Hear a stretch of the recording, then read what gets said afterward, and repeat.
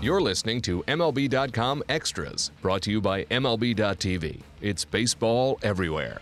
The American League Division Series is about to begin between the Toronto Blue Jays and the Texas Rangers. So let's talk to our beat writers about the upcoming series. T.R. Sullivan, Gregor Chisholm. Guys, the first thing I want to talk about, of course, is the rivalry between these two teams. I say rivalry. What I really mean is just a general dislike.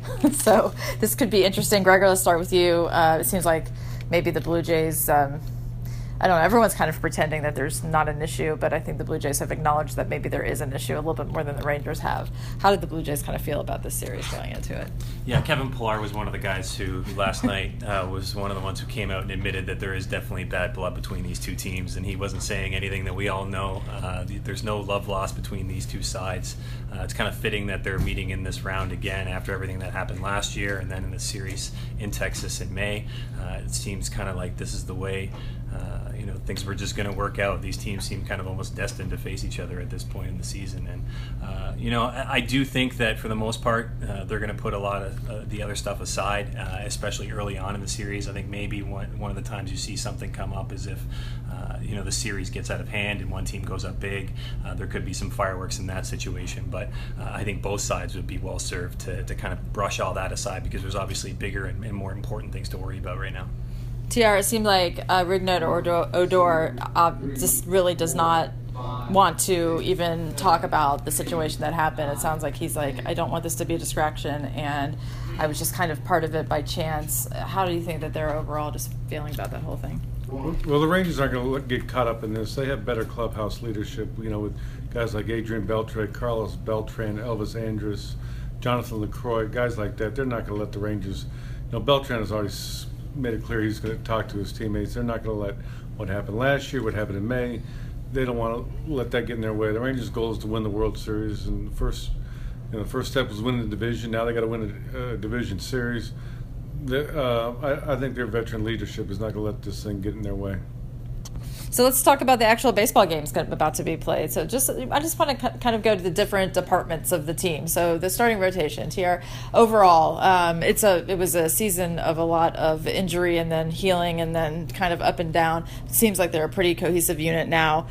Just your general thoughts on the rotation going into this series. Well, obviously it depends on Cole Hamels and Yu Darvish. They're probably the two, marquee pitchers of this series. Although there's no doubt the Blue Jays starting rotation is great 1 through 4, 1 through 5. They got a guy like Francisco Liriano in the bullpen. That's pretty good.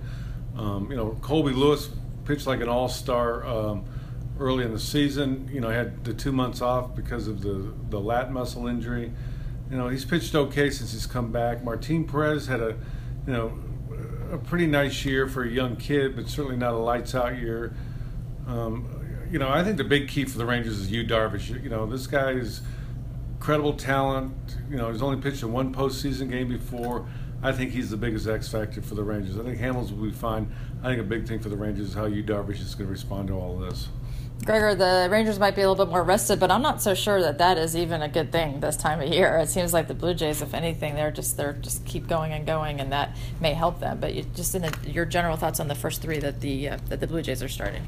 Yeah, I mean this team on paper kind of looks the same as it did a year ago, but in a lot of ways it's a completely different team, and a lot of that starts from the starting rotation. I mean, the Blue Jays offense just didn't have the type of year this year that it did last year, especially in the month of September. They really, really struggled. Even played a little bit of small ball, which is not something you'd expect from this type of lineup, but we saw a lot of that over the final 6 weeks of the season. But this team is now one that really is kind of built around pitching, and if the Jays are going to have a chance, it's going to need to start from the starting rotation. They've had a lot of issues in the bullpen as well. I think Francisco Liriano being down there, I think he's going to be a bit of an X factor for the Blue Jays, kind of like he was in the American League wildcard game.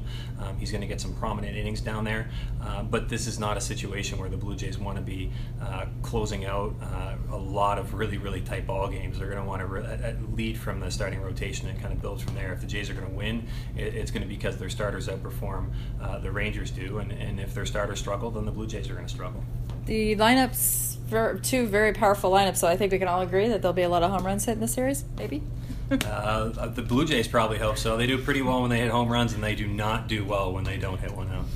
What about you, TR? I think Alyson, I think the series will be decided by which team can manufacture runs, hit with runners in scoring position. I mean, if you look at the wild card game, you had the two power hitting teams, and they went 2-2 into extra innings before somebody finally went deep. And I think the biggest problem with the Orioles on Tuesday night was they were not able to create any scoring opportunities. They were like 1 for 3 with runners in scoring position.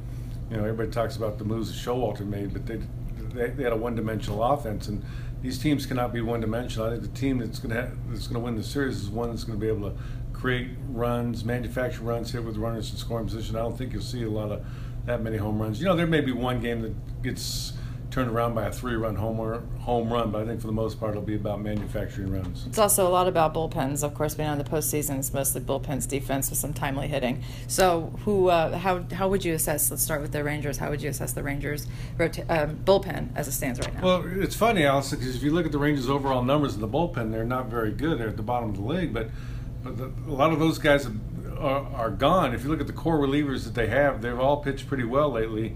Sam Dyson, Jake Diekman, Matt Bush, terrific addition for the Rangers. I think their bullpen's going to be very solid. You don't have a Mariano Rivera out there, a guy, or a Zach Britton who's going to be lights out.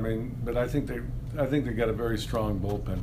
How about you, Gregor, with the Blue Jays bullpen? How do you see that? There's Osuna. That's kind of an X factor right now, right? Yeah, absolutely. And that's one area where I think the Blue Jays could be in trouble. And I think a lot of it does depend on Osuna's availability. And originally when he sustained that injury last night, he said he was going to need a couple of days. That makes him questionable going into Game 1. But even if he does somehow make himself available for that or later in the series, you have to wonder what his performance is going to be like. And the Blue Jays bullpen struggled before that injury. Osuna was kind of the one solidifying force down there, and so they absolutely need him because they don't have a logical candidate to step in and close if he's not available. And then deeper than that, middle relief has been a problem for this team ever since Joaquin Benoit went down with an injury. They've really struggled to try and piece things together. The one thing I think they do have going for them now that they're into the postseason is the days off are going to help. The one before the series, and then obviously the travel days when they move locations is going to be big for this team, because Jason Grilli